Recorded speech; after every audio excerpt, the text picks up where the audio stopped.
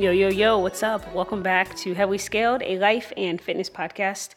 I'm your host, Gabby Bradley, and I have to record this very quickly.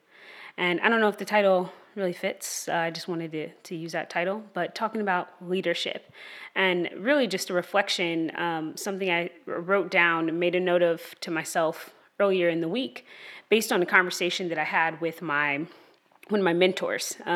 She's not, and this is at work, she's not my official mentor. It's very unofficial, but I appreciate having someone who I can connect with on a pretty regular basis and who has direct line of sight into my work, but isn't my supervisor. So yeah, I enjoy that. And so we had a conversation. She's actually working with me on this project where I am the team lead. And this was a role that I was asked to take on by my supervisors a couple of months back. And at first, I was just like, when we got our first project to do, I wasn't super duper excited about it because it wasn't the way it was supposed to be done.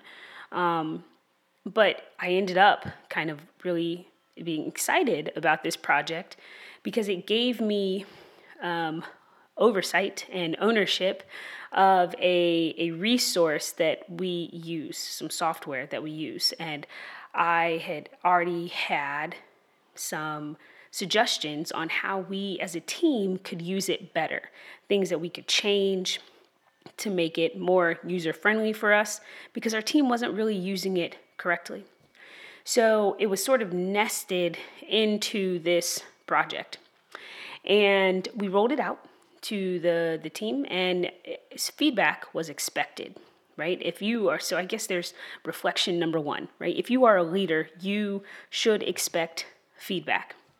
And the problem, if you will, maybe it's not a problem, it just is what it is, with me being an Enneagram 3, is that while I can take criticism, whether it's positive or negative, and we didn't receive any negative criticism, my problem with being a 3 on the Enneagram is that I kind of just need people to take what I've given them. I need them to use it. I need them to try it before we try to start tweaking it. And I had a conversation with my supervisor and how I sort of was a little frustrated in a couple of my meetings because we could never show the whole thing, right? Me and my team, we never got to explain fully in our initial meetings what we had done and why. We didn't get to finish. And it really irked me and it really bothered me. And what also really bothered me was, a little while later, people are trying to make changes to things that they haven't even tried yet.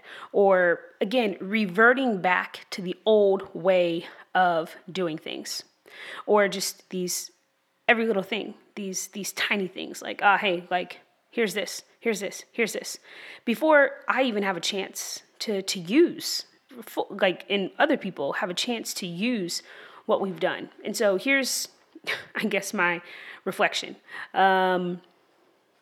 Is that, and this is what my supervisor said to me, because she asked me a question, what have you learned as a leader in this role? And I had literally just been reflecting that morning after having to make sure I didn't hurt a colleague's feelings because I probably didn't respond to his email in the best way. I said, as exciting as it is when you want to own something, that means that with this ownership, with this leadership, comes the responsibility of dealing with everyone's questions and everyone's comments and everyone's concerns and everyone's issues, whether those issues are big or small, things that seem minor to me. And it's usually the small things that make a huge impact, right? I know that. But things that are minor to me, are greatly impact other people's work. And so she said to me, and I don't usually curse here, she said, when you lead something like this, you literally have to deal with everybody's shit.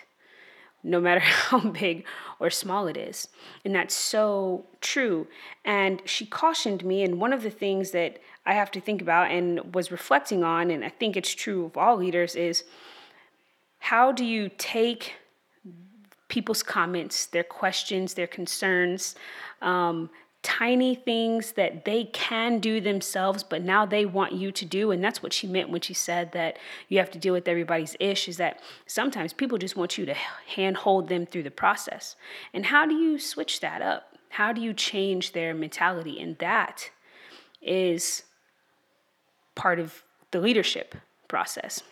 It's so well and good to own it, to present it to the people, but then I have to be able to help instill a different mindset within these people, because they are used to have been doing things one way, and now I'm asking them to do it another way. And while I am an expert, I need to help elevate them and their knowledge and their user, I can't think of the word right now, like their experience. And that's it. And I think that's true though of so many leadership roles, probably, right? Maybe, I don't know. This is my first like big actual like you're in charge of this team here in this company, and it's amazing to me how different. Those of you who know I was a teacher before, but it's different when you are sort of a teacher just teaching kids versus working on a team and now you're just a leader of your peers. And that's it. And I'm about to be interrupted again. So I will talk to you next week. Bye.